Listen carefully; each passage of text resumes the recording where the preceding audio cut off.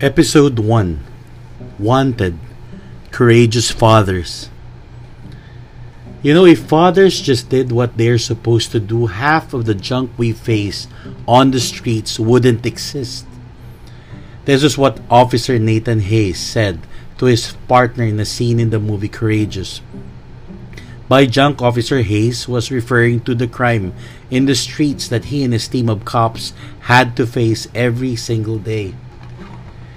The scene was in a firing range, and his partner was asking if not having a dad can mess up a child.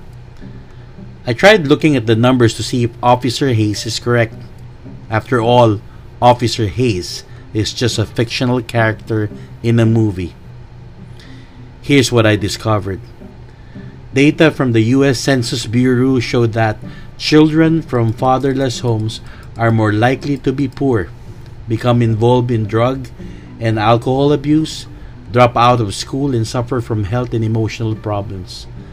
The boys are more likely to become involved in crime, and girls are more likely to become pregnant teens. The U.S. Department of Health and Human Services concludes a research with this statement.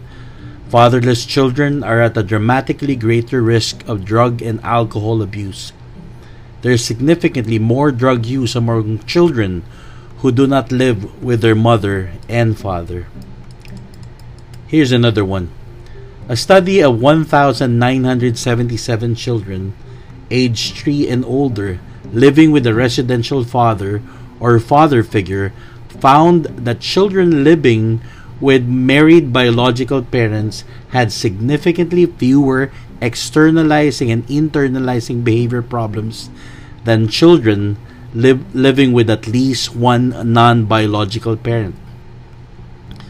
From the National Board of Health and Welfare in Sweden, they learned that children of single-parent homes are more than twice as likely to commit suicide. Don't get me wrong. This is not to belittle the presence of mothers in the lives of their children. I think it would be far worse if mothers weren't there. I thank God that in the absence of a father, more often, there is a responsible mother who is trying to give their children normal lives. But the impact of a father to his family cannot be denied. Officer Nathan Hayes seems right, or at least the guy who wrote his script. You don't have to go too far. Maybe you have a family next door who has an absentee father. I am sure that this is adversely affecting their home. Maybe your father was not there, and this episode is hitting you because you have seen those statistics up close and personal. The words of Nathan Hayes is one of the reasons I started this podcast. I wanted to make a case that we can be better at being fathers, that we can be better men. I want to bring the message that we can no longer sleep on the job. This world could use a few good men to help shape their families, a few good men who can bring society to where it should be, a few good men who will try their best to become courageous fathers.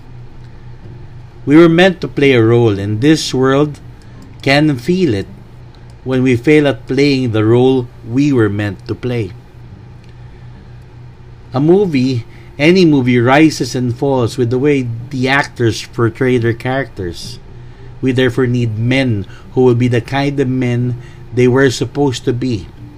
We need fathers who will be the kind of dads they were supposed to be. And every time we fail at our job, the world becomes less than what it is supposed to be. Now, I wish there was a magic pill that we all could turn to, and it could turn us to become great men. I wish there was an easy answer. I am afraid the answer we were looking for is complicated and hard. I cannot guarantee that in 3 to 4 weeks, you and I will turn into the best of the best of the best men. A year might not even be enough. But that doesn't mean we shouldn't try. My commitment to you is this. I will do my research. I will read. I will listen. I will ask around, and every week I will tell you what I know. Every week I will share to you what I learned. Maybe along the way, you too can share what you learned. Together, we will figure out what we mean by being men. What we men were designed to be. Together, we can help each other, teach each other, encourage each other, and pray for each other to become better men. In the same movie, Courageous, there is an oath for fathers called the Resolution for Men. It gives us a list of what the Bible thinks we should be doing. Allow me to share this oath, not so you can take the same oath, but so you can think about this biblical list. Perhaps you can reflect on the words of this oath, contemplate on whether or not you live up to the standards of the Holy Word, and maybe see the amount of work we still need to do to become the kind of men God has called us to be. Here is the resolution for men. I do solemnly resolve before God to take full responsibility for myself, my wife, and my children. I will love them, protect them, serve them, and teach them the Word of God as the spiritual leader of my home. I will be faithful to my wife, to love and honor her, and be willing to lay down my life for her as Jesus Christ did for me.